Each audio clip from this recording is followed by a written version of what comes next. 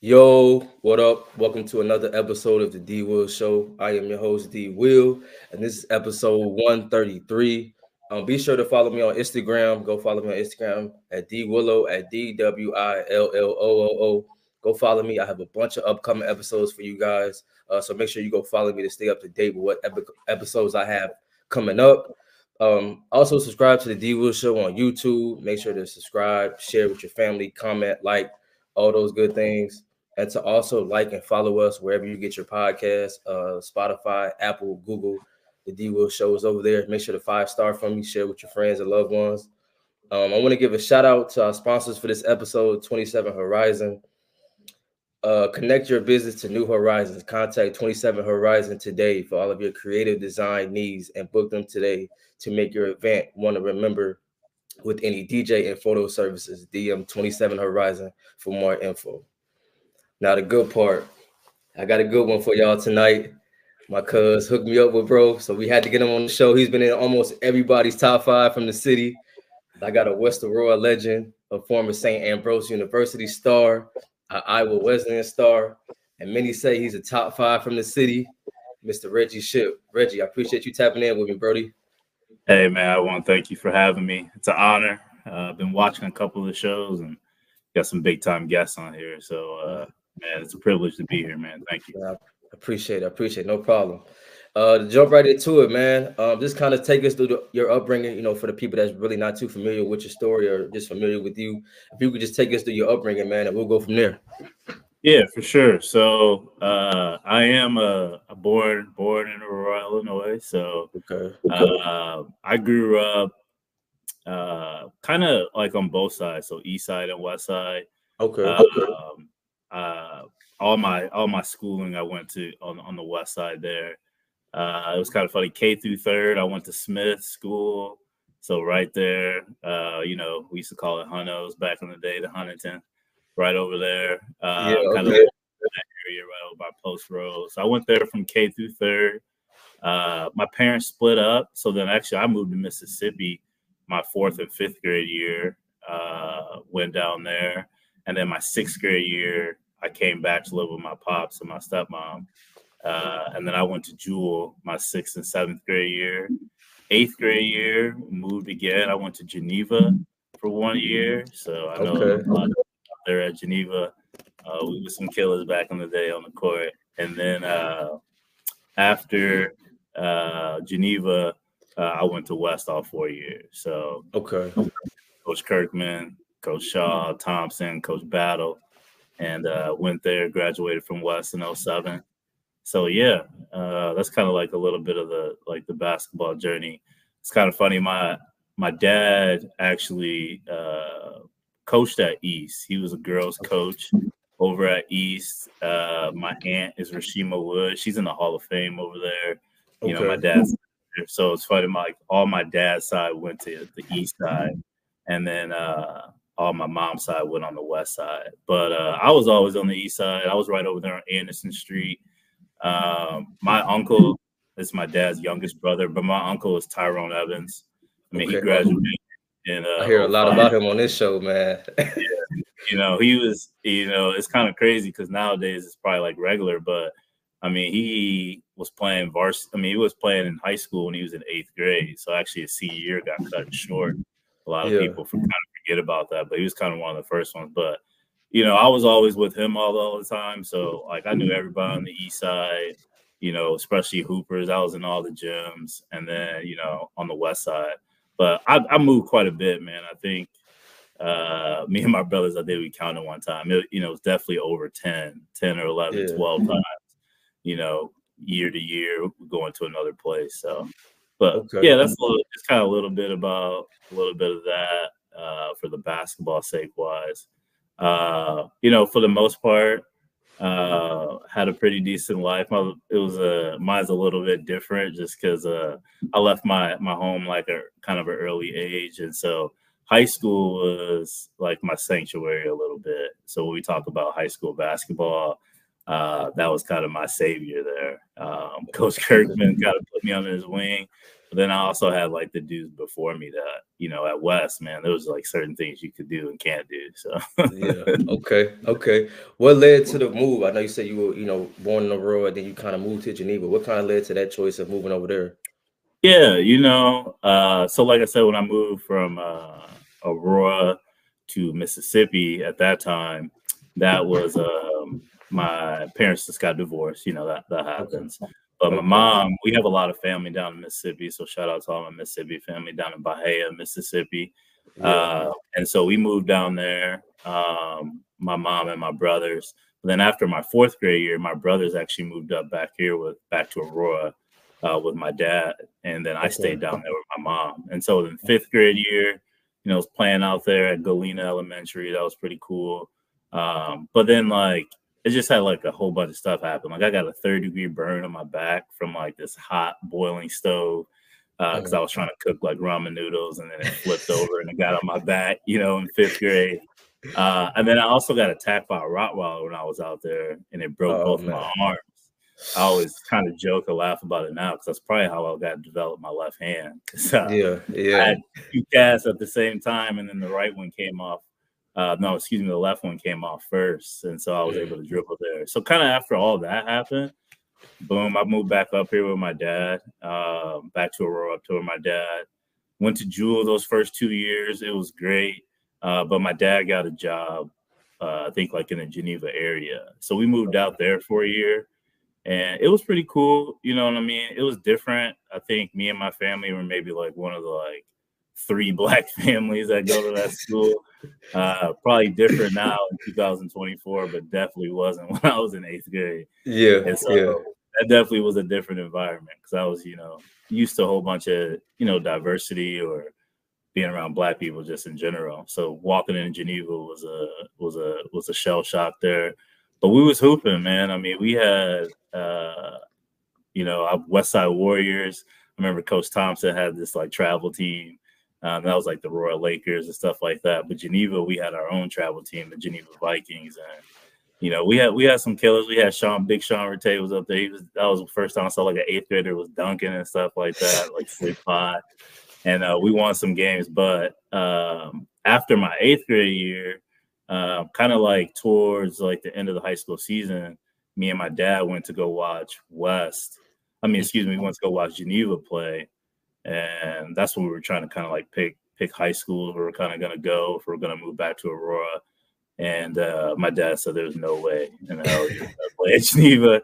So didn't end up Geneva. I had St. Joe's. Like I remember I was talking to Coach Pingator, God rest his soul. Yeah, God rest his soul.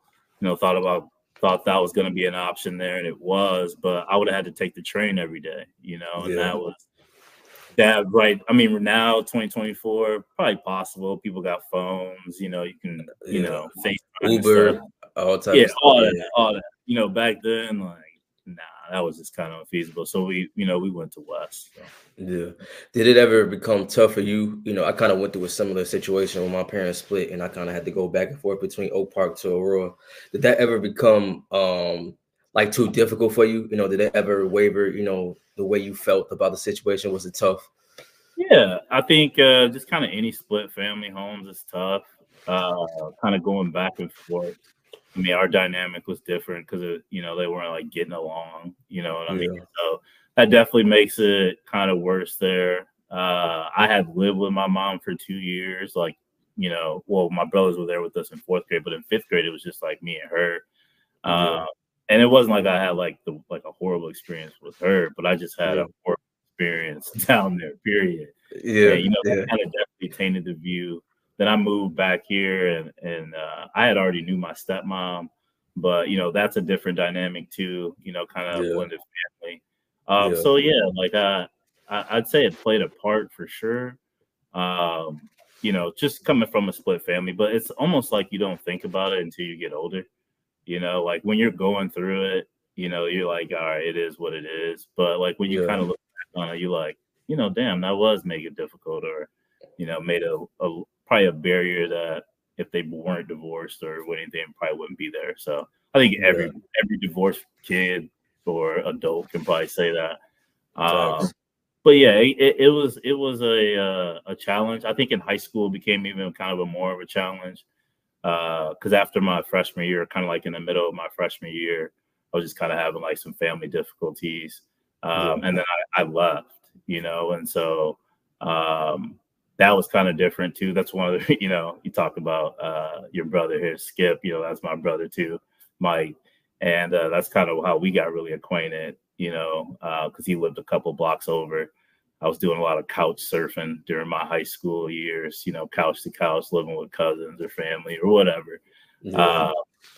And it is what it is. But, it definitely honed me in to concentrate and focus on basketball. And so, that's one of the best reasons why I'm glad I went to West, just because the kind of the discipline Coach Kirkman instilled and some of the stuff I use today. And like I said before, like that was I think we talked offline, but that was my sanctuary, man. Like, you could be in the gym. Coach Kirkman had that gym open all day, and them practices was like 3 hours after school. You know what I mean? So like, by that time, man, you're like almost too tired to do anything. And then, all you gotta do is worry about going where you're gonna eat and then find somewhere to sleep. And he used to open the gym for me in the morning. So because he kind of knew what it was already. And then it got better as I got older. I got to connect with some school people.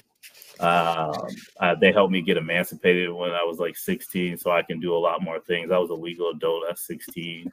And then so that was kind of some barriers that were kind of some roadblocks there that was put in my life while I was in high school. But yeah. Okay.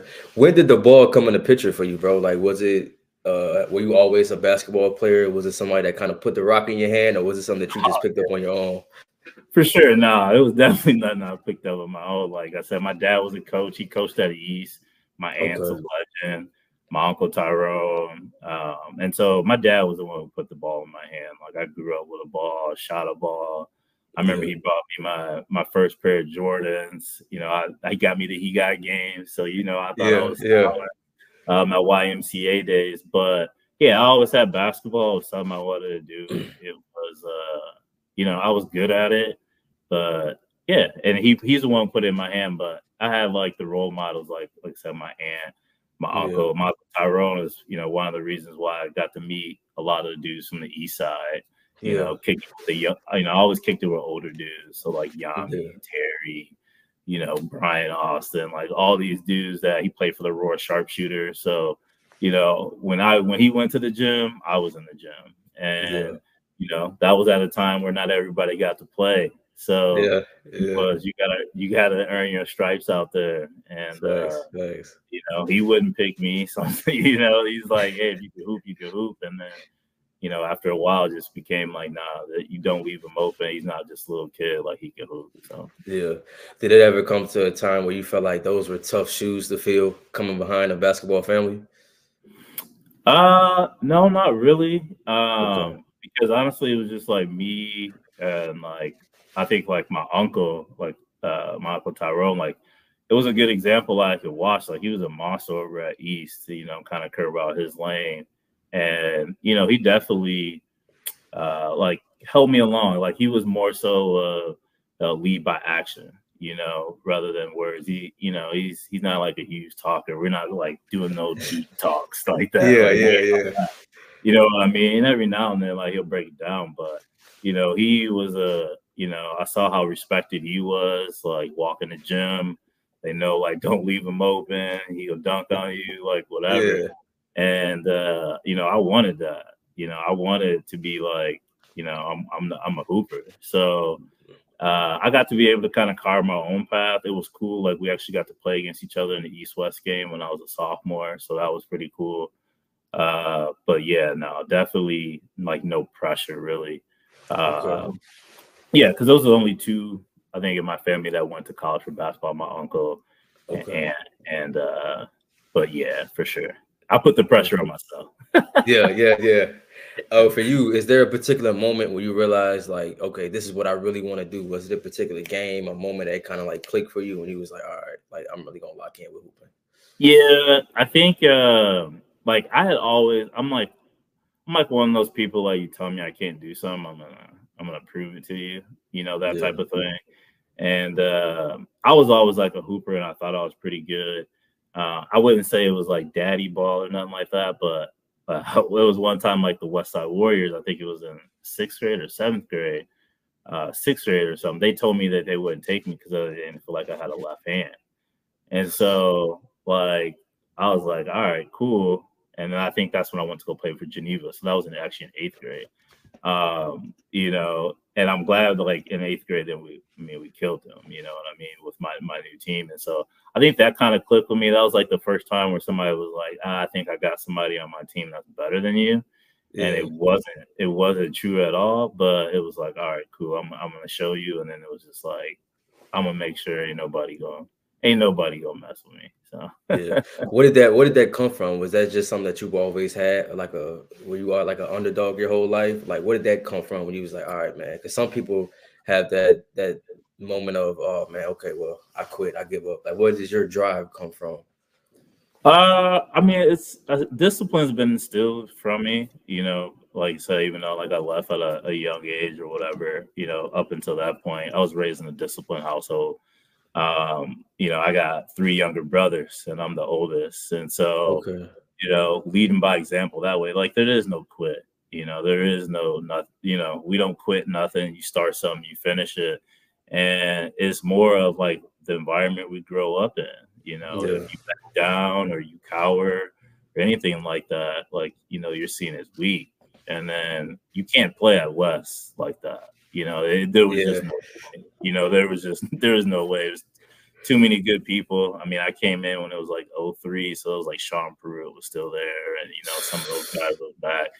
And then yeah, like, you know, I played with like TJ Marion and all these guys, and we went downstate, which was great. But like, if you didn't have that mentality, like you weren't gonna play. And yeah. so probably that can't quit mentality kind of came up how I raised, you know, kind of go back to answer your question. I know I'm on a tangent here, but No, you uh good. yeah, but you know, that most likely that's how I raised. And then like I said, I had some great people. You know, I talk about my Aunt Rashima a lot, but like I mean, she's probably one of the most selfless people I've ever, you know, who I look up to quite a bit. Facts. Um, and my uncle Tyrone, like he went through the hell his senior year, to play, and just kind of seeing them go through that, like there was no quit in me, and plus Yeah, I want to play, you know, yeah. so Facts, facts. Okay. Coming up, I know you talk about your aunt and your uncle a lot. But who was that one? Who was that player or players for you that you kind of was locked in on kind of patting your game after? And like, what did you try to take from each player? So I said growing up, like NBA. So like my growing up, like I wasn't allowed to watch AM1. So you Okay. know when AM1 like hot sauce professor, like Yeah. all that, like I wasn't allowed to, and that really got big. But you know, it wasn't real basketball, you know, so I wasn't allowed to watch that. So one of the big thing, like Michael Jordan, watched all the Jordan tapes, you know. But probably like who I try to pat my game after, I was a big Reggie Miller fan because his name is Reggie. That was a point when I was little, but I actually did like him. Okay, I was a Pacers fan over the Bulls, still a Pacers fan. But I also Steve Nash was a big one too, because I just like his passing ability. And I mean, he shot. I mean, he was a 50, 40, 90 guy. Yeah. You know, a lot of Facts. people forget about that, but he just made everyone around him better. And it's like, you know, he can give you 35, but he'd rather give you 10. You know, I mean, he'd rather give you 20, 10, 15 assists and get a Facts. win rather than go out there and score 35. So I kind of try to pat my game after that. Okay. Those kind of two players. So Okay. Rez, take us through your AAU career. What were some of the high and low moments that you had, playing AAU ball? yeah, my AAU career is different. It was definitely not as like, you know, structured as it is. Like I'm an AAU coach. I'm part of the AAU program. We can talk about that later. But it definitely wasn't kind of like how it is now. With my AAU, it was kind of jumping around from team to team, you know, picking up here this summer, picking up here this summer. Probably one of my biggest moments. We used to have a team called the Illinois Bearcats, kind of a local team we started. It was like kids from West, kids from East. I think we had a homeboy from what is that school? I think it was like Holy Angels that was back there. So this was like in middle school, and we put a team together. We went up there to like the Windy City Classic, I believe, and we beat Team Ferrari, and that was Derrick Rose' team. So that was T Rose, that was Big Tim. I think Jerome on that team too. Huh? Yeah, I think and I think like Brian Hall, Brian Orange was on there. So Brendan Hall, I think his name is. But like, yeah, they had a whip, and we beat them. You know what I mean? So that was like probably like a big moment in there. I got to play, some pretty big high tournaments. I played for like a team called Chi-Town Mixers. I played for like Mean Streets for a little bit. Chi-Town Mixers, we went to Vegas. That's when we did pretty good, and that was like me, Yami, Tyrone. We had like Kiera Miller on that team. Marshall Slaughter was there. So that was a pretty cool thing. We went out there, beat like some big teams, but that was like the first time I got to saw like Kevin Love out there, and I saw like OJ Mayo out there. And I think that was, other than seeing it already in Illinois, because Illinois hub for high school basketball. Going out there was like, all right, I see like the national ranked players and this, that, and the other. And I think that's when it really just started getting big about rankings and, oh, this is this dude, this is that dude. And, and so, yeah. So like my AAU experience was good. Not now what I know now, it wasn't, like I'd rather have been on like a structured team, like for long, rather than kind of maybe hopping around from team to team, try to get on like a national program, that type of thing. Yeah. Okay. So after AAU career, I know you spoke about it a little bit. Now you got to pick what high school you want to go to. How did that whole decision waver and kind of lead to, you finally choosing West and going to play for Legendary Cutting? Yeah.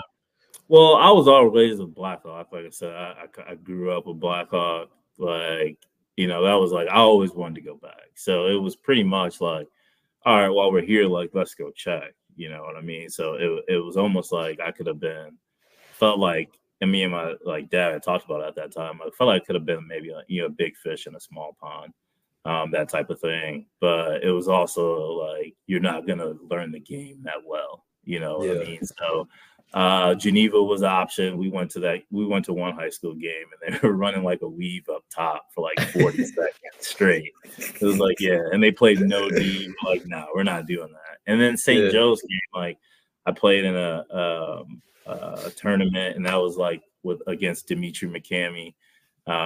We went to Illinois. We had played in a tournament. I think he was with like the Memorial Park Wildcats, and I went up there for like a tryout and things of that for that, I think it was at Proviso West, I believe. And and so then after my freshman year, I played my freshman year I played sophomore. So then after that was when I was going to go to St. Joe's, but there was no like getting on the train or nothing that way. So I just stayed at West. I think it was best, man. It was best. I always wanted to be a Blackhawk and graduate there. So I thought I was going to be in Aurora forever.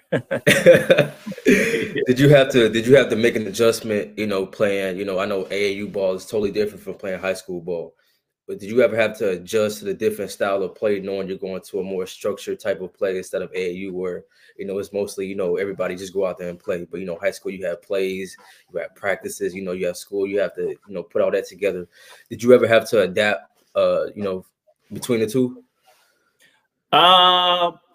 Yay and nay. So like kind of, I would say for the high school part.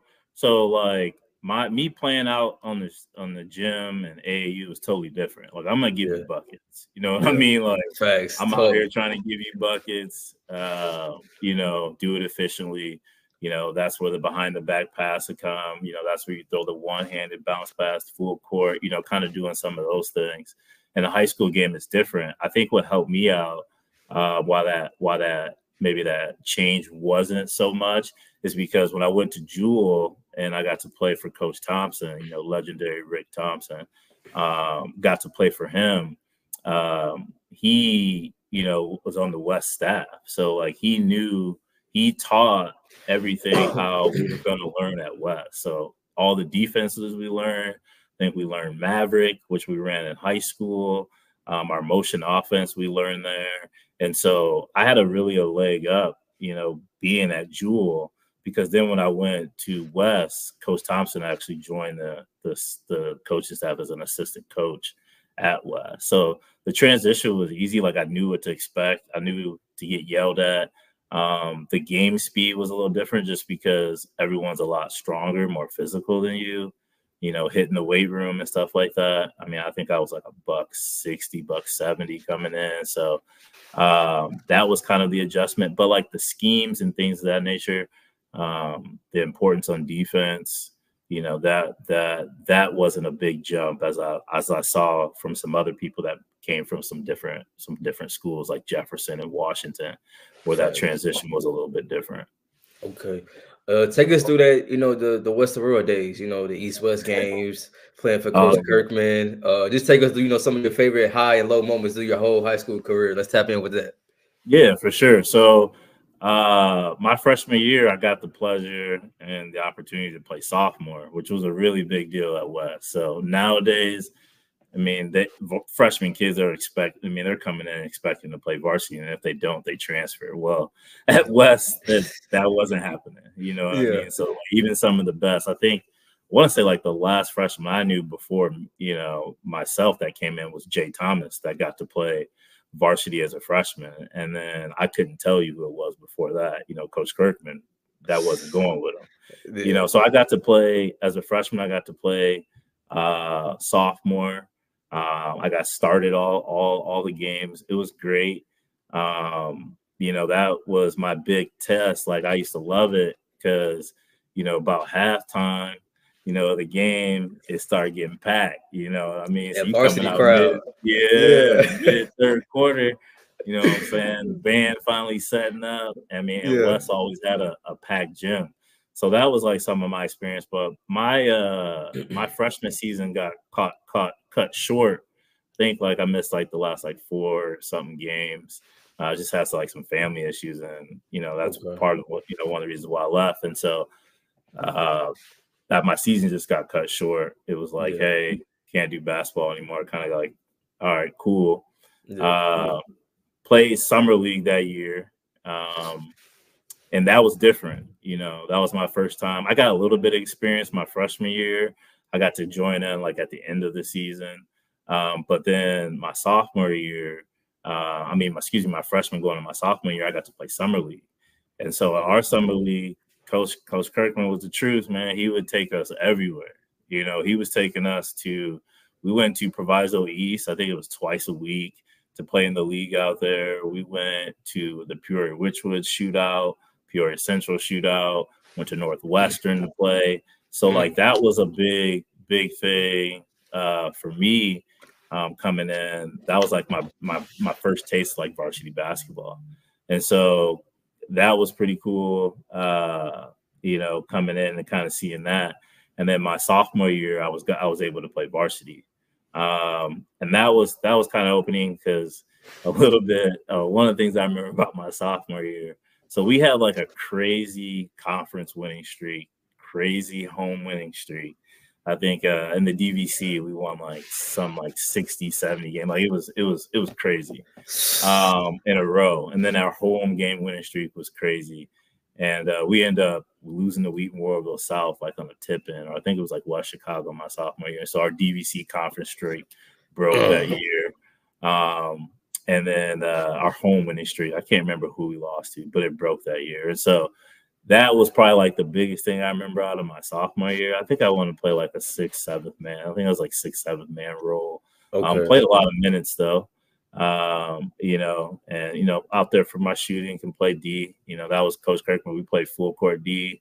Playing our 1-2-2 trap was like our freaky defense where there were no calls. It's a read and react defense, and so that was kind of a kind of a challenging thing here too. And so I did that. My sophomore year was great. My junior, so going into my sophomore year, not going to my junior year during the summer, I mean, you could tell like our team was going to be good. Like we were led by TJ Marion. He's just an epitome of what you want, like for like a teammate wise, where, he's one of those guys that can give you 20, but he just does everything. He rebounds, assists, points, all of that. And so like he was really our leader that year in the summer league show. So Coach Kirkman, he didn't coach us in the summer. He sat on the sidelines, and then the captains would coach. And so they did the subs, they did everything. And that was probably like one of the first times I heard like, man, sit your ass down. Like, hey, you know, like, man, you want to play some D or things like that, where it was like, hey, man, we're just holding you accountable. Like, it ain't nothing personal. Like, we just want to win. We just holding you accountable. And that stuck. And so, you know, going in, that rolled over into like our fall season. You know, anybody know Coach Kirkman workouts, man? It is crazy. The track is crazy. The stairs is crazy. We had ladders, so you had to do all that before you hoop. You know, I felt like he did a lot of that just to see like who wanted to play basketball. See who's gonna quit or not. Yeah. So, but you know, through those times, that's where your team kind of gets closer and stuff like that. And so, rolling into our junior year, we had a really, really, really good team, and you know, that was where kind of we put our name on our map right there. Our first loss didn't come to the Pontiac tournament. I think we ended up losing to Warren. I think we lost to Warren by like 2. And then our second loss, we went 29-2 that year. I mean, our only loss after that was Peoria, which was we lost in the first round of the tournament. I remember that to this day. We were so worried about like Bill Cole, who went to Illinois. He was good.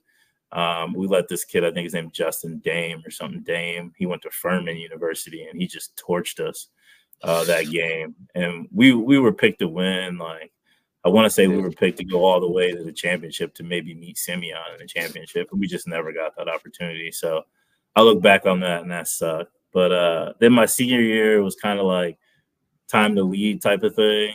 It was me and Donardo Island. He was big. I think Marquise Stewart was my point guard. And so honestly, just like looking back, like we underachieved. I mean, we definitely underachieved as a season when a lot of people's focus wasn't basketball. And so that definitely showed out there on the court. Like we definitely had the talent for it, but we didn't really gel as much as the last team. And so we ran into some roadblocks. I think we were like, I can't remember what we were. I think we maybe lost 7 or 8 or maybe 9 games, but definitely not what, you know, the West Aurora used to. We were coming off the Sarasoli, the Damian Mason, Michael Benz, Pruitt days. And we had us who just went downstate, you know, so then we get to my senior year and it was a little bit of a letdown. I think we lost in the regional final. So talk about that state team, man. I know Wes had a bunch of talent come through there, man. Just take us through that whole experience, you know, getting downstate. Yeah, so man, going downstate, honestly, like playing my 4 years at West, and that was one of the reasons I went to West. Like it was an expectation, like you're in your 4 years, you're at least gonna make it down there once. And so that experience was good. You know, like I started most of the season, probably like halfway through. Aaron Snyder ended up starting for me. He had a torch, and I mean, he played with Johnny, TJ. You know, through AAU, they had a great chemistry and connection. They were our seniors. And then right away, 2 minutes in, I'd come in right away and pretty much play the whole game. And so that team right there, like we were pretty tight, like, you know, doing dumb stuff in the locker room. We all kicked it with each other, hung out with each other afterwards. You know, every team has like his little pods or his group, and we still had that too. I mean, for the most part, though, we all kind of got along. But I think like the thing probably resonates with me more with that team is just like when we were in practice, like it was like no BSing. You know what I mean? Like it was no like, hey man, we're here. Y'all know coach gonna have us in here for 3 hours. Let's not make it 3.5, 4. You know, and that it was kind of set the tone that type of way where you come in, we get our stuff done, we're gonna mess around, play around, we're gonna have fun, but we're gonna win. And that was probably one of the first times that probably in my career that whole season, every time we stepped on the floor, we knew we were gonna win. Like we were holding team. Our goal was to no team get double digits in a quarter, and so we weren't allowed to get let teams get 40 which was it's crazy now to hear. Like, you know, like teams scoring 40 and a quarter out, you know, now. But we weren't allowed to get teams in, you know, over 40. And so that it was a good experience. You know, we got to go downstate. That was cool. We had like a police escort. Man, we put us in a hotel. We got to see like the dunk contest, 3-point shootout. I think that was when Sean Collins was down there for the 3-point shootout, you know, from East. He's one of my boys. So shout out to him. He was down there. But it's just a great experience. Like, you felt like a rock star a little bit, you know what I mean? Yeah. Like, you get a little bit at the Pontiac tournament, because the Pontiac tournament, holiday tournament, is pretty big, where little kids come up to you, like, ask for autographs and stuff like that. You like, all right, cool, you know. But then when you go to Peoria, like how it was back in the day, like, we only had 2 classes, so it was single A and double A. And so, man, it was the truth. You know, we had all 8 teams down there, and it was a packed house, you know. And so that was a good experience. Our crowd, man, like I compare the Rowdies back then. I don't know what they're called now. I'm guessing they're still called the Westboro Rowdies. But our Rowdies back then, we would compare them like to the Cameron Crazies. Like, they were legit. Like, everybody had a shirt made. They came in there lit. However they got lit, who knows how they did in the beginning. But when they came to the games, it was crazy. We had the best home court advantage. When we went to state, I remember just looking up, and it was literally from like the top, bottom, like all students, all in our royal blue shirts, all with like nicknames on it, funny sayings on it. I mean, and man, we lost that game, man. There was a lot of fans in there like crying, you know. So like, you know, like that was like one of the biggest things I remember from that, was just like, you know, this is real, man. Like, Western Road basketball is real, state tournament's real. And I was like, you know, we'll be back. And I think I kind of took that to advantage. Like, you know, I didn't realize how hard it was. I didn't realize, like, in some cases, how lucky you got to be. You know, no injuries, you know, everybody playing at the right way. You know, looking back at now, when you're young, you don't know that stuff. You just think like, oh yeah, we'll be back there next year. So Now, you said you played at Peoria. Was that Bradley? You guys played at Bradley? Yeah. So it used to be at Bradley, which, I mean, I don't know. I've never been when it's been in Champaign or anything like that, so I haven't been to the state tournament. But at Bradley, it's a smaller venue, which is super tight. It was like smaller venue. Peoria is a great basketball town. But you know, Coach Kirkman, we weren't out there doing nothing, man. We was just in the hotel. In the hotel room. We was in the walkthroughs, go to your hotel, he'll feed us back in your hotel room. So it wasn't really like we was out there sightseeing. Like, it was a business trip. You know what I mean? Like, we was there to do business, and you know, he didn't play no games. So Facts. Okay. So I gotta ask you, Reg, the East-West games, man, for you. How was your whole East-West experience? You know, anytime I get to talk about somebody that played when, you know, both sides were really good, you know what I mean? It's like tickets were sold out weeks in advance. You know, the whole town is coming. You know, everybody had, you know, some of you guys would do the haircuts the same, you know, stuff like that. Just talk about how much the town really enjoyed those moments. Like, you know, I don't even know how to really ask my question, but like, just that whole experience, knowing the town is going to be there, like, no matter what Friday night East-West game, we're going to be there. Just how was your experience with that? Man, the East-West game is nothing like it. I mean, obviously I'm biased, but I believe it's the oldest rivalry in high school basketball in Illinois. You know, it's a packed house. I loved it when it was at West. You know, when it was loud, our band's playing, it's going crazy, standing room only. You better get there early. But then, I mean, at East, I mean, there's no arena like East. You know, that was the first, you know, that's when they put the bleachers down, you know, behind the basket. You know, they got the side bleachers that go all the way up to the top. And then you got like the balcony and then the bleachers behind it. And so, man, the East-West games were always lit. One of my favorites, like I said, when I got to play against my uncle my sophomore year when he was a senior. So that was, you know, a legendary one right there. I had a really good game. I think it was my senior year. I think I was lead scorer. I had over like 20 or something like that. And we ended up losing that game because Antoine Walls hit like a crazy floater buzzer beater. They ended up beating us. I'm pretty sure it's still online somewhere. So that was one of my big memories. But man, East West, it was just nothing like it. Yeah. I think at that time we only played once. We only played once a year. So it wasn't when we were in the Upstate 8. We were DVC, so they were Upstate 8. We only played once a year. It was at each homes. I know afterwards they changed it where they maybe played at NIU and stuff like that. It's just not the same. Like, what I'm saying? You got to have it at the crib or at their place. But it was crazy because we all kicked it. Like, I had like Justin Tyner and Sean Collins, Marlon Dickerson, who I always thought was super underrated. And then, we had the Taylors, the Toilers 5 and 6. So those are like some of the guys like who were around my age that we all kicked it, or we'll come to the east side sometimes, and maybe they'll come over to the west side. But when we play that game, it ain't even looking at them, we're not friends. Yeah. Nah, we're not fans. And then when we beat them, you banging on the wall, why, so they can hear you in the booth. Yeah. And then it's so crazy because then afterwards, like, it's all love. You know what I mean? And it's like, all right, it's for the town, this, that, and the other. I don't think there ever was like no real beef, maybe, but for the hooping side of it, like, it was always, always love, always respect. But that rivalry is like second to none, man. It didn't matter what the records were, didn't matter like we're the best team or not. Like, anybody can get it that day, and so there's so much passion. But the best part is just the town shows out, like. Everybody, like, you literally could not find a seat. I mean, there's pictures, there's film, there's everything. I went, what was it, 03 to 07, couldn't find a seat no matter what. Yeah, if you didn't get your tickets a week in advance, or you didn't get there early, you wasn't getting in, and you wasn't going. No, you definitely wasn't. You wasn't going in. You wasn't going, and you better come fresh too. You better come Facts. fresh.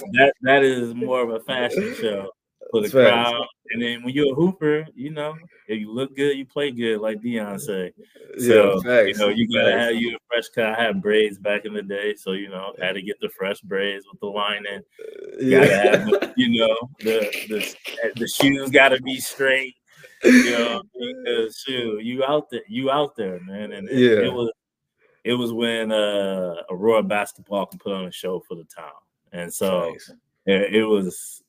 I miss that rivalry to this day. Like, I wish I could go back and play right now. You know what I mean? Like, I don't know how it is now. I haven't been back here in a little bit, but if it's not that same atmosphere, it's not the same. That was a ticket you gotta have. You gotta have. But I know now with you got streaming and stuff like that, people just like to watch it from home. So it's different. It's different. Yeah. Okay. Yo, Reg, when did the recruiting process kind of begin for you? When did schools really start to get on the radar for you? And what were some of the schools that were like reaching out to you? Yeah, so my junior year is when recruiting really picked up for me. That's when we're like going, like I said, 29-2. My recruiting, it ranged, man. I had D1 JUCOs all the way to D1s. Kind of went all over the place there. I was young for my age, so I graduated high school when I was 17. And so like a lot of colleges kind of knew that already. And then a thing that played into place for me is like I was emancipated and I didn't really have no parental guidance. So that played a part in my recruitment. Now that I deal with that now with college coaches in my AAU, I definitely understand it now, as where it's kind of coming from. So when I was coming out, like I had like NIU, like Northern Illinois, Illinois State was there, Western Illinois, like the state schools, Eastern Illinois. I also had like University of South Florida, had Fordham University out there on the East Coast. But then I also had some JUCOs too, like Kankakee Community College, I think DMAC, Southeastern. And so like it ranged from there. But when it came down to like recruiting wise, like for me, it was all about like, am I going to play? Am I going to play? Am I going to have the opportunity to play? A lot of them were because I was so young, my living arrangements, things like that. They really wanted to see like, how was I going to be on a college campus? So a lot of them wanted to redshirt me. which, you know, looking back on it now, I probably would have. But, you know, if you were there 03 to 07, like you didn't want to go to JUCO and you definitely didn't want to go nowhere in redshirt. You know, that was like the two things you didn't want to do. And so, you know, my recruiting, like St. Ambrose hit me up. You know, I was like, man, it's like 2 hours from the crib. Like I was like, man, I can't go too far because I didn't really have like, I knew I wasn't going to be able to fly back home. Like, I wasn't flying back home. I'm not bringing TVs, you know, nobody's driving me out to the East Coast of Florida or wherever. So, you know, you come to that realization here.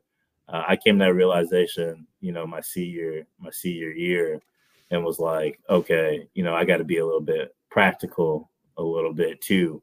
But probably looking back on it, you know, I probably would have redshirted at maybe one of the state schools, or I would have just went JUCO and went D1 JUCO and then went from there. But the recruitment process was fun. You know, going on visits is cool. It just gets overwhelming. It got a little overwhelming sometimes too. Especially because I just didn't know what the hell I was doing. So, I was like, man, I just want to play. You know what I mean? Like, hey, you gonna give me a full ride? I ain't gotta pay for college. Cool, I want to play. Thanks. And you know, but I also didn't want to go play at like a JUCO. Like, and you know, all respect to Coach Heiss, I know he tried to get me there too. Looking back on that, would have been a great situation because I knew he would have took care of me. But I didn't want to go to a bus. You know, I kind of wanted to get out of Aurora. You know, for a number of different reasons, but I definitely wanted to get out of the town here a little bit and just kind of see what's out there with the offer. You know what I mean? Yeah. So you make the choice to go to St. Ambrose. How was that whole adjustment? You know, from like say you not too far from home. You know, you're going to college now. Everything's different. You know, you had to adjust from AAU to high school. You know, the different levels. Now you got to go to a college level. You know, how did you adjust to the next level of your career? Yeah, that's a great question. So stepping it was kind of crazy. My going into my freshman year of college that summer, I got into a car accident. My cousin was driving a car. You know, he was driving the car. It spun out, and I was on the passenger side. And the telephone pole, we ran into a telephone pole. Well, it hit on my side, and so I was knocked out. I was in a coma. They had the helicopter lift me, and I think that was like maybe a month or maybe like a month and a half before I was supposed to go to St. Ambrose. You know, so I was in the hospital for a little bit. I mean, that was probably the worst headache I've ever had in my life. Kind of when I woke up and the painkillers wore off. You know, sitting there in the dark, you know, for like 2 weeks, couldn't do much, things of that nature. But I still ended up going to college. And so when I got there, you know, the coach showed me, you know, he was like, and one of the assistants, they were like, man, we didn't even think you were going to come. You know, we think you were just not going to sit off this year. I was like, hell no, man, I'm trying to get out. I want to play. So get there. And, you know, it was a great experience for me. You know, that first year I started, you know, so I came in and started. We had a decent team. You know, it was very, very, that first couple of practices, you know, when you do open gym, and I did open gym with them like that, I was like, oh, this shit's sweet. You know, excuse my language. Like, this is sweet. Like, this is sweet right now. You know what I mean? Talk, Reg. You know, like this is sweet. I'm out here killing. So then we get out there, you know, the season hit. You're like, all right, now, like, okay, that dude wasn't out there. That dude wasn't out there. That dude wasn't out there when I came for like my visits and stuff like that. And so, like, all right, now you get to see the real team, you know. And this was a NIA school, and so, like, man, we get there, it's like 35 people, you know, on the team. You know what I mean? So I'm like, all right, like, ain't nobody can play. Like, everybody can't play. Yeah. And so they got a JV team too. And so I was like, man, there ain't no way I'm gonna play JV. You play JV, you're wasting a year. You know what I mean? So might as well have went to college JUCO. So I was like, there's no way I'm gonna play JV. So start playing, start hooping. Man, a senior set a screen on me, and dude, my bones rattled. Like, I ain't never been hit with a screen that hard ever. Like, rock solid country farm boy, and he was my center. And I was playing full court D, running. They didn't call it out. Boom! I was like, man, my skin was over here, my bones was over there. And that was probably like my, all right, cool. Like I'm in college right now. And so my freshman year, my first game that I ever played, and I start, you know, like I said, started was played we played Bradley University. And so we played the last game at the old Bradley Center or whatever they used to call it, but it's the one with the raised floor. We played Bradley our first game. We were doing pretty good. I think we lost it there in like the last 9 or 10 minutes. They kind of went on a run. That's when they kind of show you like D1 is D1, you know, and that was kind of cool. And like after the game, the coach at the time came up to me. He's like, man, I can't believe you're a freshman. You're real good. So I kind of, you know, certified, validated me like, all right, bet. But I'm here now. Kind of belong, you know what I mean? Yeah. And then the following day, we went to Notre Dame University, like the Notre Dame. And we had to play them, and we played them. And, you know, I'm thinking coming off Bradley, like, all right, doing pretty good. I think that was when, that was when Jonathan Peoples was there. I think Kyle McIlharney was there. Luke Herringody was there. So they had a whip. And, yeah, man, that was not good. Hey, we say no more, Reg. I think the spread was like 57 or something. Like we lost by like 64. So we get on the bus. The bus driver's like, man, y'all ain't even cover the spread. You know, I was cracking up. And but that, you know, that's when it got real. And we played in front of like what was like whatever they can fit. Like it was full. Because the next day was the Notre Dame Navy game, and so the kickoff to that was an exhibition game for us, and so that was pretty cool. I got to play in front of a packed house. I had like some family members come out there, so that was straight. And then the next day we got tickets and we got to go to the Notre Dame Navy game that next day, so made it kind of a whole experience. And that was the first time Navy beat Notre Dame, and God knows when. So we got to see that too. But yeah, that was kind of like my first 2 college games was Bradley and Notre Dame. So I was like, all right, cool. And then my freshman season went off pretty well. Like what really helped me was like I had been on like, you know, I was kind of pretty much an adult like at that point. And so what kind of helped me, like I didn't live on campus at St. Ambrose. Like I lived off campus. And I got to live with 3 guys that I'm super, super close with now that were older than me. They were finishing up their degree or they were working on their graduate degree, and they had all played basketball. And so the guy, Chris Washington, he's an All-American. He was an All-American the year prior. So he kind of showed me how to navigate things. Then I had Brandon Smith and Brandon Mays, like they played basketball too. And we lived upstairs all together, us 3. And, you know, they kind of showed me the ways. You know, I did live the full college experience, if you can imagine.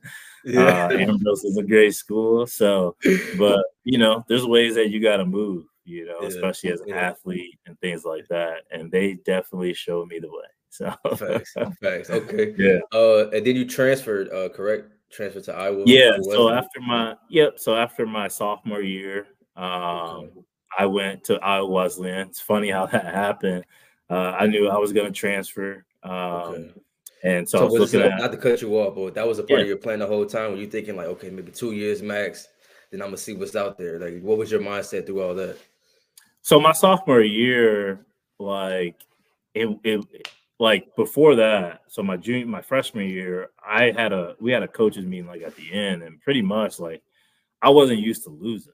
You know what I mean? Like I wasn't used to not having like intense practices. I was not used to, you know, I think that it was more like the program was oriented on like community service, you know, doing like looking good and things like that, which is cool. Like I'll do that too. And I had to do that at Wesleyan, but like I wanted to win, you know, like that. And so like me and coach, like we didn't really see eye to eye on certain things. Okay, got you. Okay. You know, and so towards the end of the season, you know, I got a little incident with and I know Jamal talked about Dixon here earlier in the episode. Dixon was there.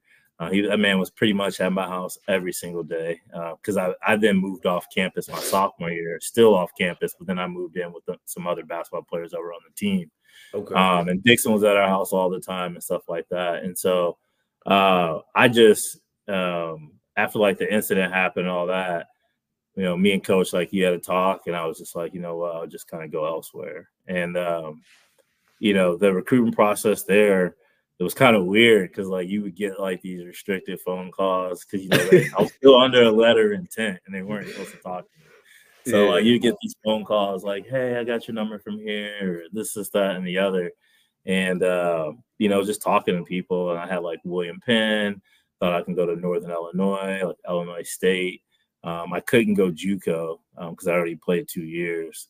And so I had a phone call. Coach Mignani called me from my Wesleyan. I knew of their program. They were in our conference. And, he just told me like, hey, I got a scholarship for you.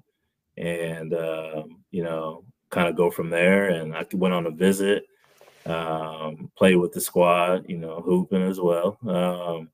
It was kind of like, all right, bet we're going to do this. Now, it was a culture shock. I'm not going to lie. When I got there, I Wesleyan and St. Ambrose are two different things. Totally different. Yeah. Campus is different. Davenport's Quad City area. You go cross Locust 2 or 3 blocks. You in the hood. Okay. Yeah. Mount Pleasant, Iowa, there is no hood. Okay. The hood is like a farm. You know what I mean? So there ain't no like hood out there. So that was like a different shock. But I also thought it would be good too, kind of get away, fresh start, go to a winning program.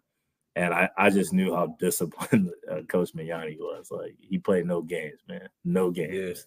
Yeah, look at Jamal said we turned up Mount Pleasant. Oh, for sure. I know Jamal talked about other episodes. So Jamal was gonna go to Ambrose with me. And I just told him like, hey, I'm about to leave. And I was like, man, we go to school together. And we went out there on that visit there together. And so he's like, hey, if you're gonna go, I'm going. And so it was nice, what I'm saying? I had, my boys that I already had at Ambrose, and I wouldn't have knew anyone if I would have went to Mount Pleasant by myself. I wasn't. And so then, me and Jamal linked up, and man, we've been brothers ever since. So we definitely, I see that comment. We definitely did turn on Mount Pleasant. I'm not gonna lie. Facts. But it was good, man. Basketball wise, it was great. Facts. Okay. So after your, career at Iowa Wesleyan, were you thinking anything else besides basketball after that? Were you looking like, oh, okay, maybe I want to go pro after this or go overseas? Like, what was your mindset after your college career? Yeah. So my first year at St. Ambrose, like, we didn't have a really good record. I was a leading scorer, but I mean, we had guys ineligible, we had guys hurt. And me and Coach talked about it, like, the talent's not there. Like we kind of knew that kind of going in. I was thinking about even redshirting,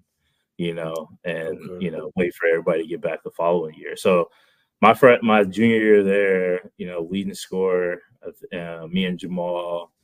Jamal started like halfway through the season. And that kind of set me up for like the following year. So the following year, we brought in some hoopers, brought in some killers, like brought in a 6A. I got Big Jeff. I had Davis. I had Keenan. He came back. My homeboy Nate Fuqua from Proviso East, he came in. He was a D2 bounce back. Okay. He came in. He ended up being All-American. And so my senior year, me going from leading scorer to like, hey, we got a whole bunch of talent. Something's got to give, like something's got to give. And so, I kind of took it upon myself. Like, I've always been like a coach on the floor. And so I kind of knew what the team needed. And we had a lot of guys that can get a lot of buckets. I knew there was going to be opportunities where I can get buckets too. But like, I went from the leading scorer to like maybe second or third leading scorer.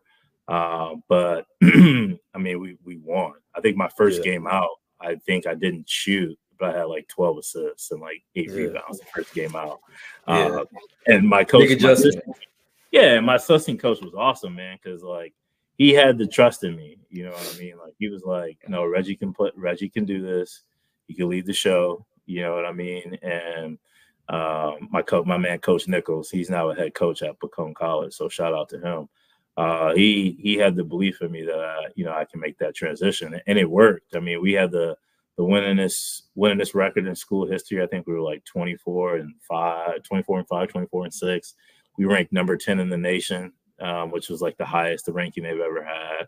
We got to go to national tournament. We won our first game, and then we ended up losing to the national champions by like 8, and we should have beat them. I was hurt. I had a high ankle. That was the first time I ever had an injury in my career. I had a high ankle sprain. My other homeboy had a dislocated finger where like his finger popped out of this like in practice. Like this happened like 3 or 4 weeks before we went to nationals. Big Jeff was hurt. Our 6'8" guy. So man, we went to the national tournament like limping in. And I always think about it, like we have like this Iowa Wesleyan group that we're still a part of, but we always talk about it, like, man, if we were at full strength, we would have won that thing for sure. Yeah. Okay. For sure. So for you, so like, were you thinking of? Yeah. So after I digress, my bad, brother. No, you good, afterwards, bro. Man. So afterwards, I did have the opportunity to kind of play overseas. I went to this camp out in Des Moines where we had like some scouts out there, some European scouts. And we had like a whole bunch of guys from everywhere, like D1s, D2s, which was cool. Like, cause I got the invite to go. And so we went out there. It was at the old AIB college, which isn't a college anymore in Des Moines. And after getting some looks there, funny story about that, there's a dude online. His name is Steph Weezy.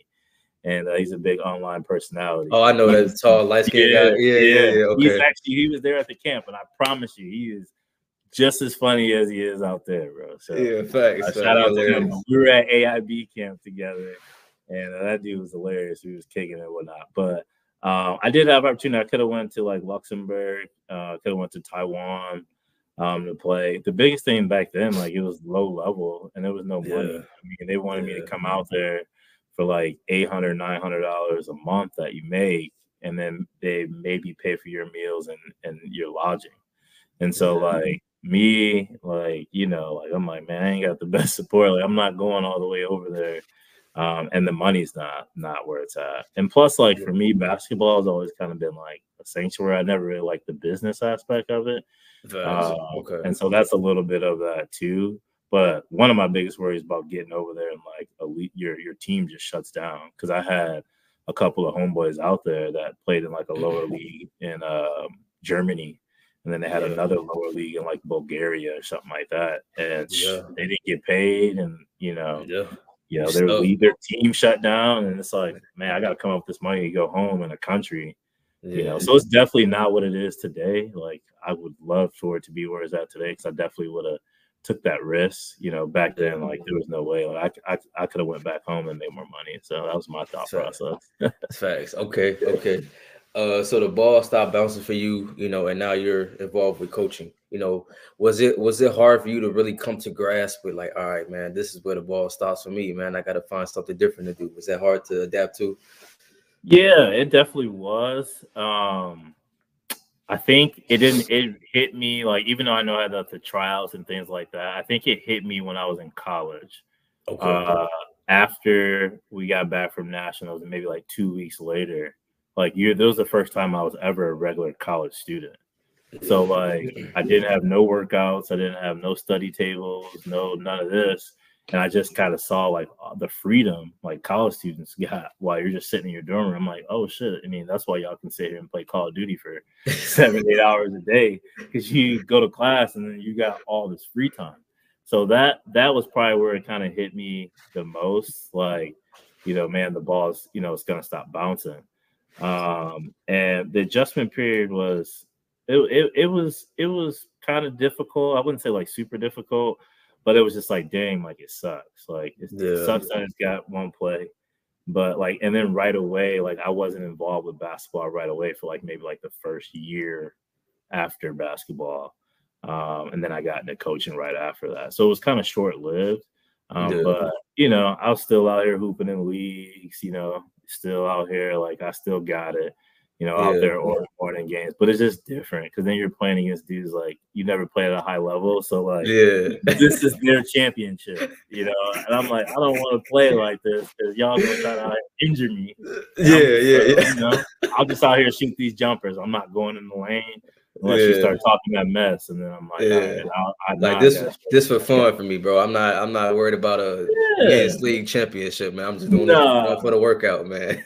Yeah, and that's how it was. It's like get up and down and like, hey, we play or play in the league and stuff like that. And it just wasn't the same. You know what I mean? Like it's like it was really just like get good, getting your workout in. But I think I enjoy more just going to the gym shooting by myself than go play 5-on-5. That's really not 5-on-5 because I was chasing a little bit that high level. Let's get after it basketball. So, I'll try to go play with some college kids or try to go see what the high school kids talking about. And, after a while, it's just like, man, you'll never get playing at an East-West game or playing at a national tournament or playing in a rivalry game or, you won't get that juice back, but, you try to. So that was a little bit of that. And then, basketball is your identity. You're a hooper. You know what I mean? Like I was playing it since I was like 5. And then, 21 after I graduated, it's like, hey, you're not a basketball player anymore. Now you're something different. And so, you're still walking around in sweatpants all the time, or you walk around with pants on and you got shorts on under it. Games can pop off at any time. So like, what I'm saying, but you realize like, you gotta, a little simply like grow out of it. It's not that no more. Like you're not a hooper no more. It's just a hobby now. So that was a little bit of a change for sure. Was coaching always a part of your plans, or was that just something that kind of just fell in your lap that you kind of took on? I always wanted to be part of basketball. And so one of my biggest reasons, basketball has given me so much in my life.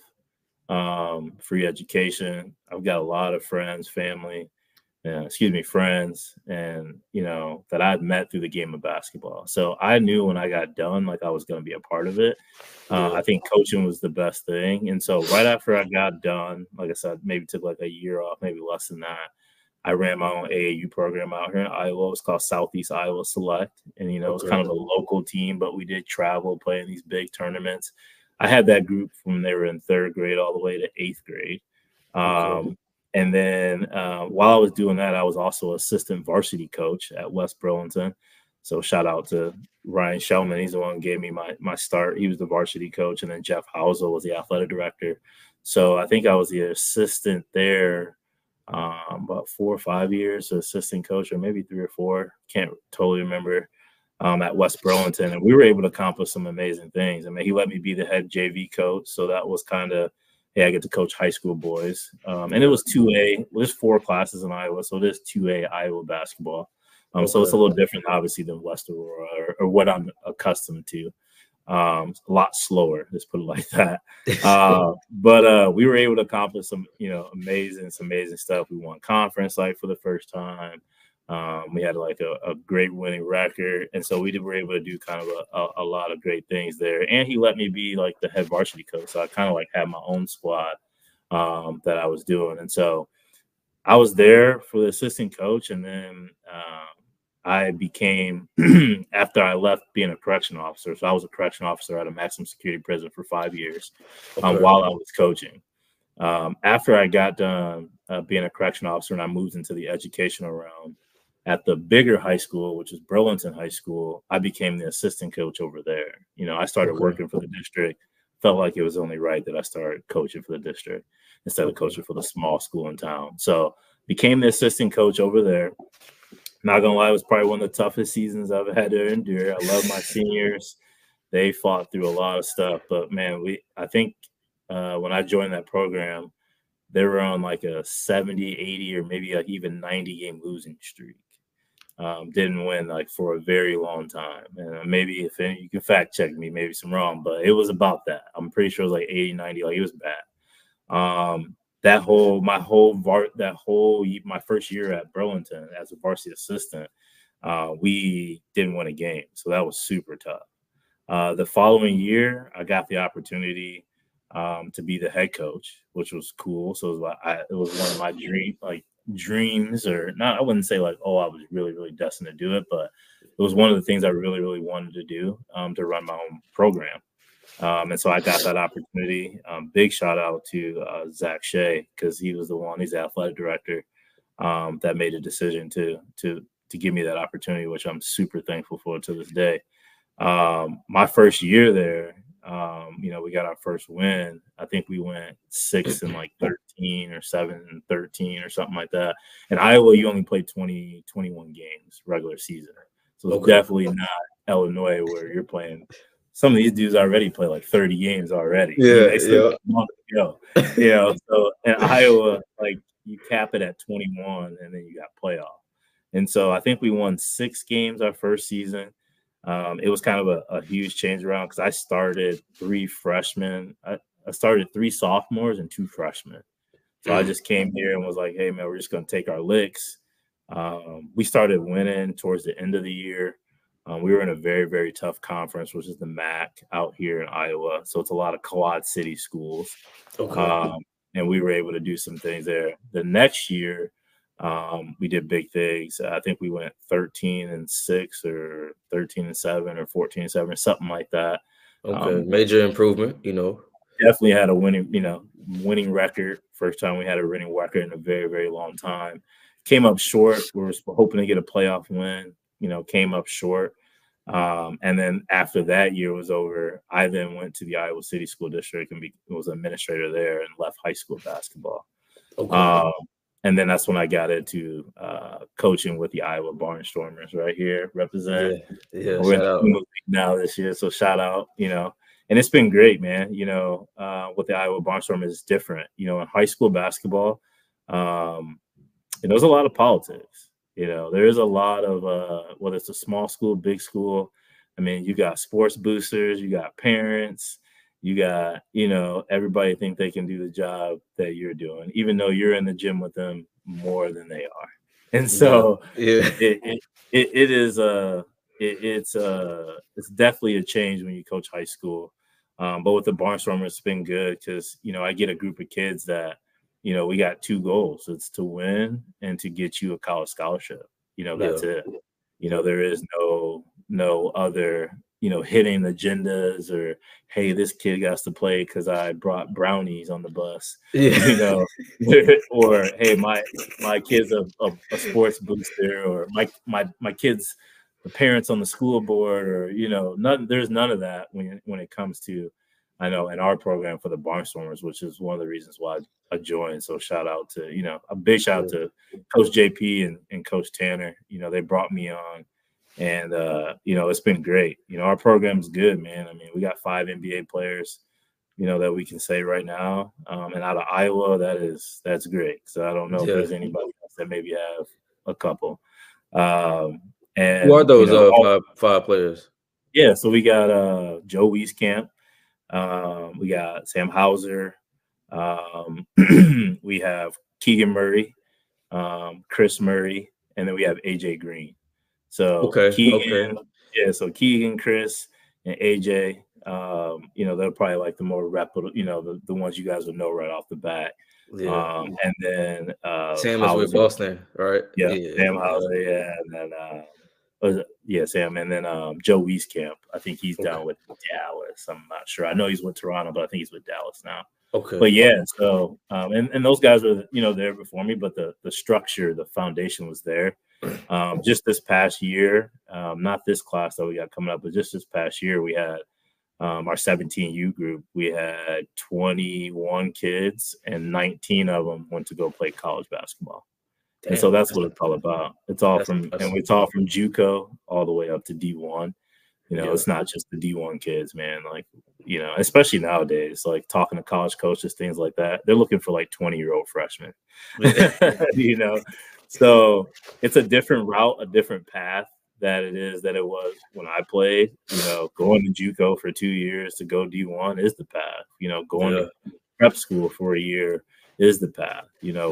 Going straight out of high school to go to a Division I school is very, very tough now. is very, very tough. And so you got to be college ready right out of high school. And if you're not, you're already behind. So yeah, and it's going to expose you if you're not. It's definitely going to expose you. For sure. And you got to think about it here too, as college coaches, they have like a 3-year, maybe 4 years that they got to turn that program around or they don't have a job. And so they need guys that can come in and do instant impact, where they maybe don't have the time to necessarily develop, a high school kid, and so, I look at myself coming in, would I be at a D1 scholarship? Probably not. They're like, are you college ready? Are you, I wasn't big, I had all the skills and stuff like that. So I look at it like that, where it's totally different. I mean, it's totally different. You got to be able to dribble, pass, and shoot, be skilled, coachable.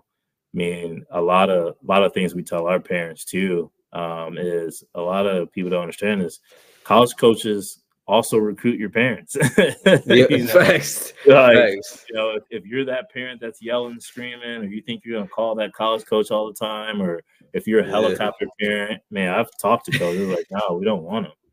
Or I mean, we case in point, good example. Last year we had a college coach come over and tell me like, hey, you need to tell one of your players, I like him, he's a great player, but you need to tell him like, hey, to stop looking over in the crowd at his dad.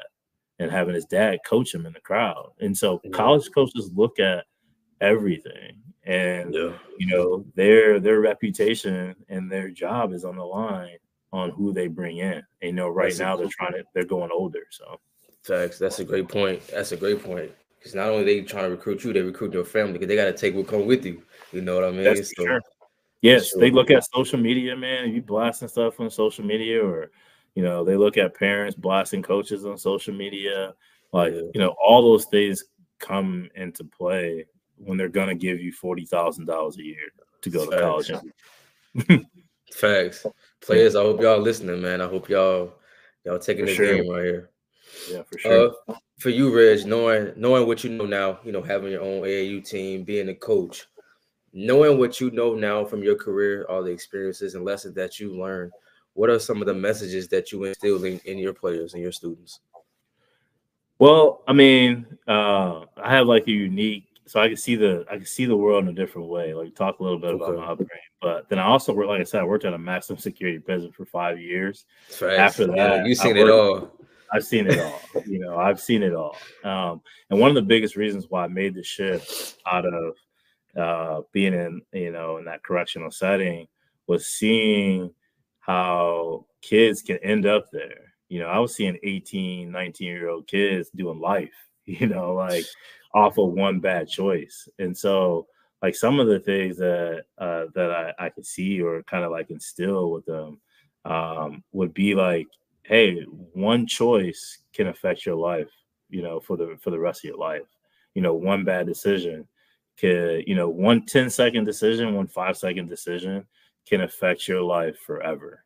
Say you catch a felony, or say you do this or that or whatever. I mean, that affects affects you for your life. And so one of the things that I really try to instill in my players is like, always try to make the best decisions. You are who you keep around.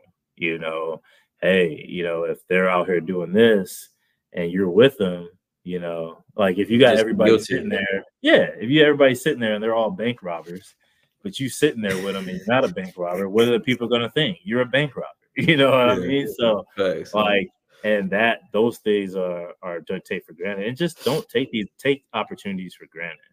I mean, opportunities are slim, and run with it. Always be kind to everybody, because you just never know who's going to help you. I've had a lot of people help me throughout my whole life, and I've created relationships with them. But you always got to be that kind, caring person, because you may never know where you may run into that person or need that person. So I tell a lot of I teach gaming to my players. Like I keep it real. I'm a realistic. I'm not going to be like, oh, everything's going to be okay. It's like, no, man, it's not. you know, like, hey, if you do this, this is what's probably going to happen. Or, hey, you got to make good choices. You know, grades are important. You know, they scratch kids off nowadays like, oh, that's your grades. Like, boom. You know, back then it was like, maybe we can get you in this, that, and the other if your talent is good. If you ain't one of those top 20 kids, top 25, top 50, that's not happening for you. Facts. You know, so Facts. you got to come. It's almost like a job interview. You know, you got to come in, be positive, be, you know, they talk to your counselors, your teachers, they talk to your family members, you know, they'll talk to your barber, your pastor, you know, college coaches will do their research, you know, to ensure that you're the person that's right for the program. So just keep that in mind, you know, when you go in there. Facts. Like Derek said, love what you're doing for the youth, Reg. They need us. They definitely do, man. Shout out to y'all that's really giving back, man. Definitely. Yeah, it's definitely a passion for sure. For sure. Reg, man, I gotta ask you this, bro. Who was some of your favorite matchups or toughest matchups that you had to face throughout your career? Yeah, it's funny. So one of my good matchups I like to talk to, and funny, Justin Tyner went to St. Ambrose after me. Okay. We got to Justin. Yeah, so we got to battle in high school, and then we also got to battle in college, and so that was pretty cool. I'm gonna throw this out there. My senior year at Wesleyan, we were the reason why they couldn't go to nationals because we beat them. Yeah. So I'll say I got the last one on it, but so I'll say JT was big. My homeboy Sean Collins was big. You know, he was a straight up shooter. You know, I always liked those East-West battles. That was good. Probably in high school, like Glenbard East was another one. Because they had like Mike Capoci, they had Griffin. He was pretty good. So that was kind of a big thing for us. And then just our practices, man. Like, you know, we had like Vontae, we had TJ. I remember I was in there when I got there in 2003. Sarah Soli was there, Pruitt was there. And so you're seeing those guys in practice, and then, you know, coach would throw the freshman in there just kind of see what he can do, get them kind of, and that was love. So probably some of my best battles are probably like the East-West battles. And then just when you on the court, bro, like we were hooping at Nancy Hill, we hoop at Smith and the Hunnos, you know, we'll go over there to Farnsworth Park, we on Randall, you know what I mean? Like those are probably like my favorite, because that's where you just out there talking shit, you giving dudes the bucket, you know what I'm saying? It's all love, and you got, you know, the whole hood out there, you know, everybody kicking it. And that was back in the day when people weren't out there trying to fight or shoot or nothing like that. It was straight hooping. All right, cool. We talking shit, straight hooping. Afterwards, like, all right, man, where we going? Like, what we doing? What we on? Facts. And nowadays, man, you can't get a group of people in there for nothing. So it's just, yeah, for sure. Okay. All right, now, Reg, man, I kind of warned you ahead of time about this question right here. You know, it's always been the talk. My favorite one. I need your top 5 players from the city. Yeah, that's a good one. So I'm gonna make it easier. You can give me your 5 that you played with, and just your overall 5, like favorite from the city. Let's do that. Okay, that's cool. I won't include myself in none of that because I'm definitely there. So I'm just gonna throw that out there. But so my favorite 5 that I play with, I would say TJ, Marion. My homeboy Vontae. Vontae was like an elite athlete, bro. Like sneaky athlete, would go jump up and get the ball. Like it was wild. So that was one of my favorite players. I liked playing with Marquise Stewart. He was my homeboy. Marquise, like he irritated me sometimes, but I just loved him because he just wanted to be good. But you know, he's just like he's so quick and so fast. And when I came back and saw him in senior year, he was just a lot more composed. You know, he got kind of thrown in there, but you know, he's a dog though. He was a dog. Who else would I say I want to play with from West? Those 3 stood out there. I'd say my point guard, Johnny Walker. He was my point guard. J-Dub, they used to call him Johnny Walker. I like playing with him. Man, he'd steal everything, bro. Like, he'd steal everything. Great point guard. He'd never turn the ball over. So I like playing with him as well. And then probably Aaron Snyder.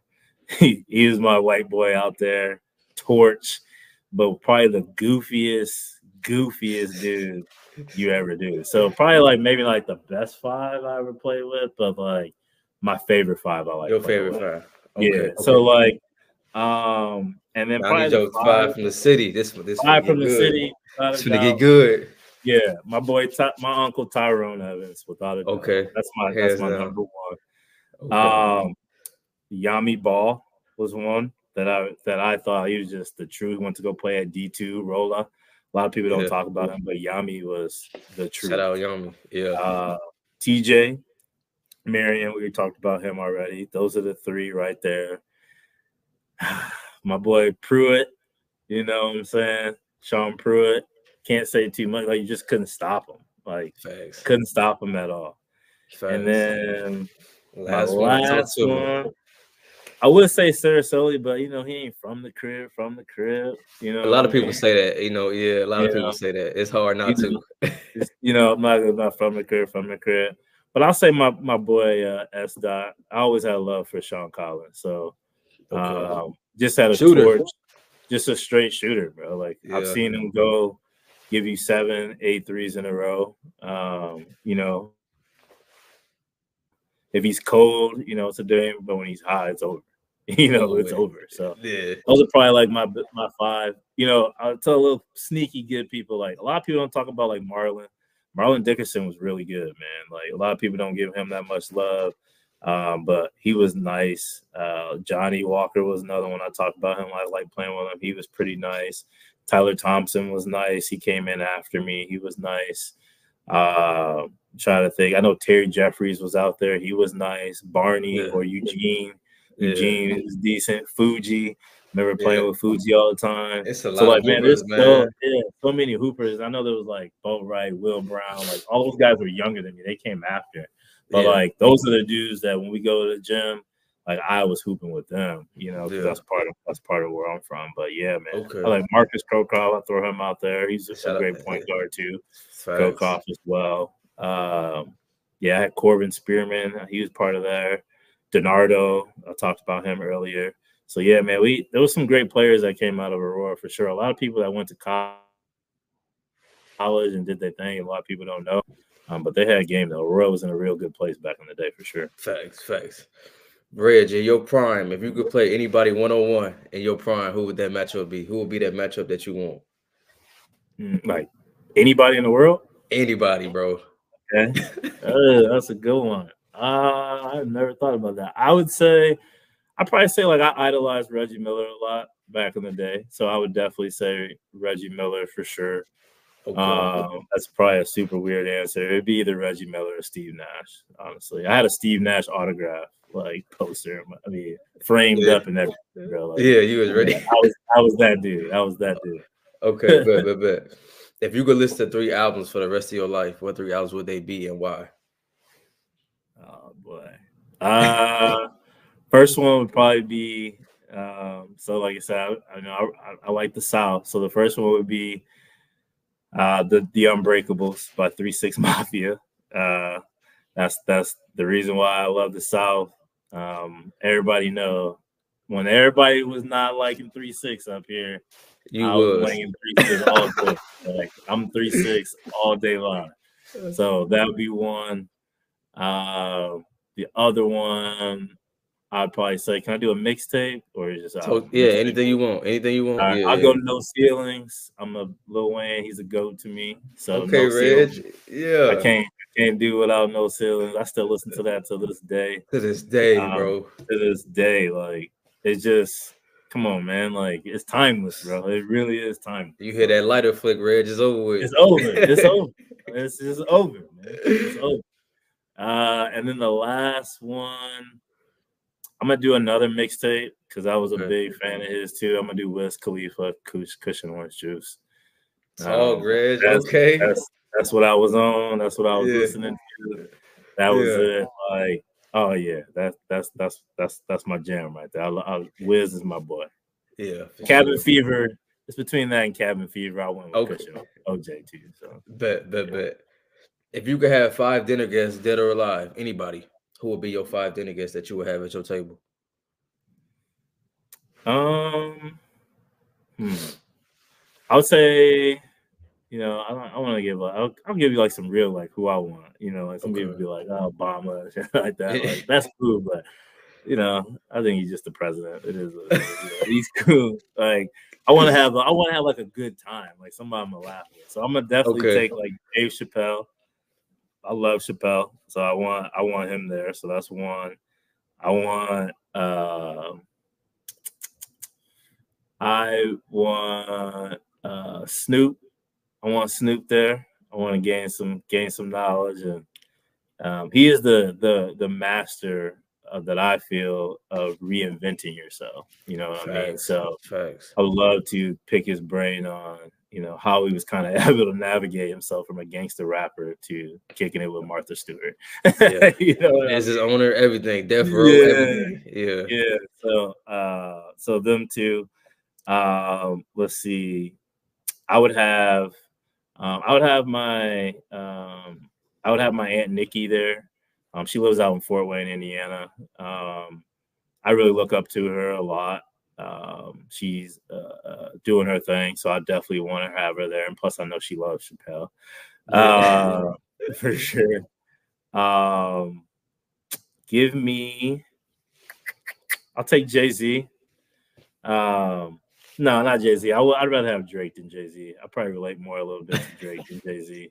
So give me Drake. I'm just curious, kind of pick his brain, see what he's about. And then probably like the last one, probably be Charles Barkley. That's Yeah. an interesting one. Okay. I think he's definitely misconstrued. He's very, very smart. He's hilarious. Like people forget it's entertainment. But Facts. like he keeps it real about a lot of stuff, and I think he'll be funny too. So Facts. I always wanted to like pick his brain a little bit. He's kind of a little one who's kind of not reinvented himself. Like he's always been who he was, and it worked Yeah. for him. So I Facts. was like, hey, how could you manage that? How did you not have to put the mask on, Yeah. to be successful? So Facts. And being an undersized forward at that time, dominating like that, like dude, he could rebound the ball, everything. yeah. I talked to him about how he was out of shape and how he got into shape, Yeah. and kind of like life afterwards, and stuff like Facts. that. But I think all the people I would just kind of get interesting conversations. So Okay. Prince was an honorable mention. He's one of my favorite artists, if not my favorite. But Okay. Prince would be up there too. Okay. Bet. Yeah. Reg, if I told you I could get you courtside tickets to any NBA game in NBA history, what game would you want to be at and why?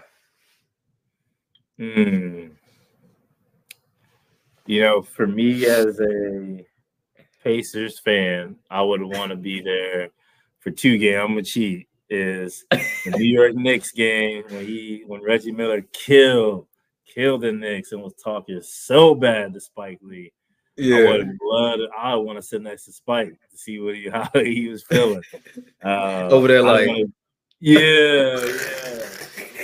I want to do that. And then the second one would probably be a playoff game where Reggie Miller pushed off Jordan and got that three off.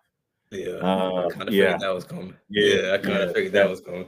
Of course, man. Of course. So I'd like to see that. Honorable mention, Kobe, 81. I'm a Kobe fan. Rest in peace, Bean. But yeah, I'd love to see the 81. Yeah.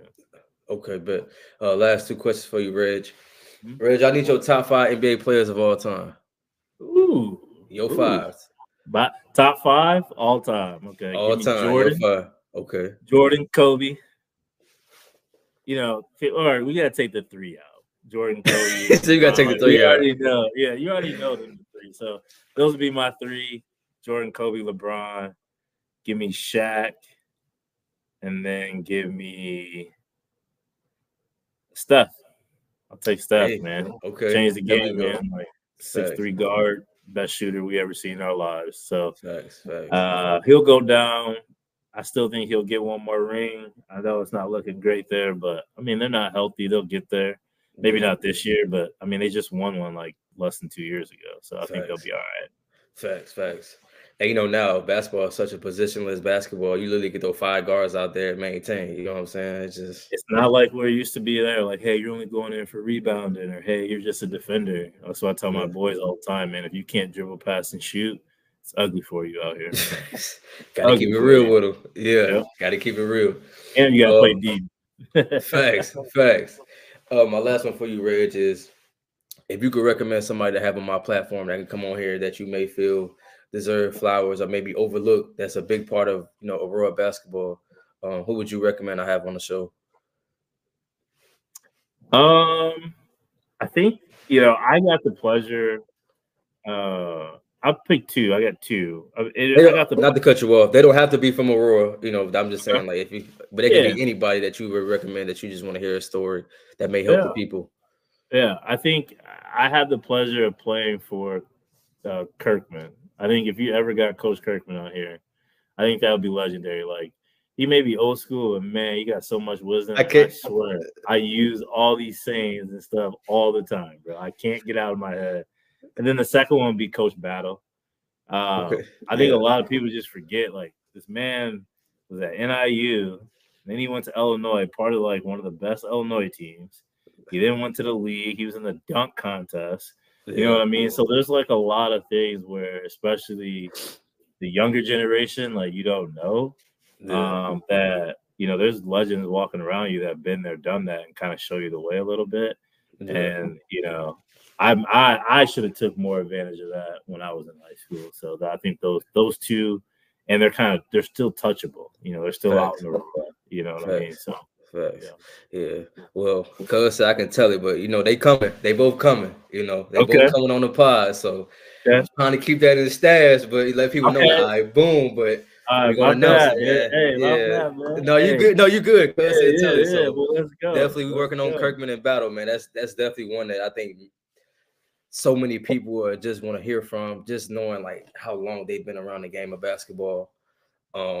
Me and Cuz went to lunch one time. We were just looking up history, and like Coach Kirkman was an assistant coach for many years for good teams, then becoming the coach. It's like, and then Battle, you just said with Battle, like, man, why wouldn't you want to get them on the platform to tell their story? They just affected so many people in a positive way. You got to get them on the pod, man. Without a doubt, man. Coach Kirkman was probably, other than Coach Kirkman was one of the most influential coaches I've ever had. My coach at Iowa Wesleyan, Alan Mignani, who I still have a great relationship to this day. He was a great coach too, and he reminded me a lot of Coach Kirkman. But Coach Kirkman, he was disciplined, hard-nosed, but man, he cared about you. Like, he would do whatever he had to, and there were times that he had to keep it real with you. Like, he knew if he was out here doing dumb, he'll call you out on it, but he won't do it in front of everybody. And tell he mean it with love. Yeah, and do it. Get your shit straight, or or else. And come sit right here next to me on this little cushion chair right here. Yeah, that man gave me so many rides to practices and calling and make sure I'm good throughout my high school career. Opening the gym up for me when he knew I just wanted to be in the gym because maybe I didn't have no place to go at that time. I got all much respect for him. He's affected so many people, and he still does to this day. I mean, look at Wes now. Wes, as a former Kirkman player, he is passing on that lineage. You know what I mean? So shout out to Coach Fowler over there. Facts. Reg, man, I just want to say thank you, for taking time out of your day, to come on my platform. For me, and Cuz, we want to give you your flowers for what you just contributed to the game of not just Aurora basketball, but just basketball, itself. So I want to give you your flowers, say we appreciate you, man, and we thank you for all the memories that you gave, us. I'm a little young, but I'm speaking for the people. But I just want to say we appreciate you, man, and you deserve your flowers, bro. Man, I really, really appreciate it. Thank you so much for having me. Man, for anybody listening or anything like that, thank you guys, because you made the high school basketball and Aurora basketball experience like what it was. It was all about community, all about people coming together.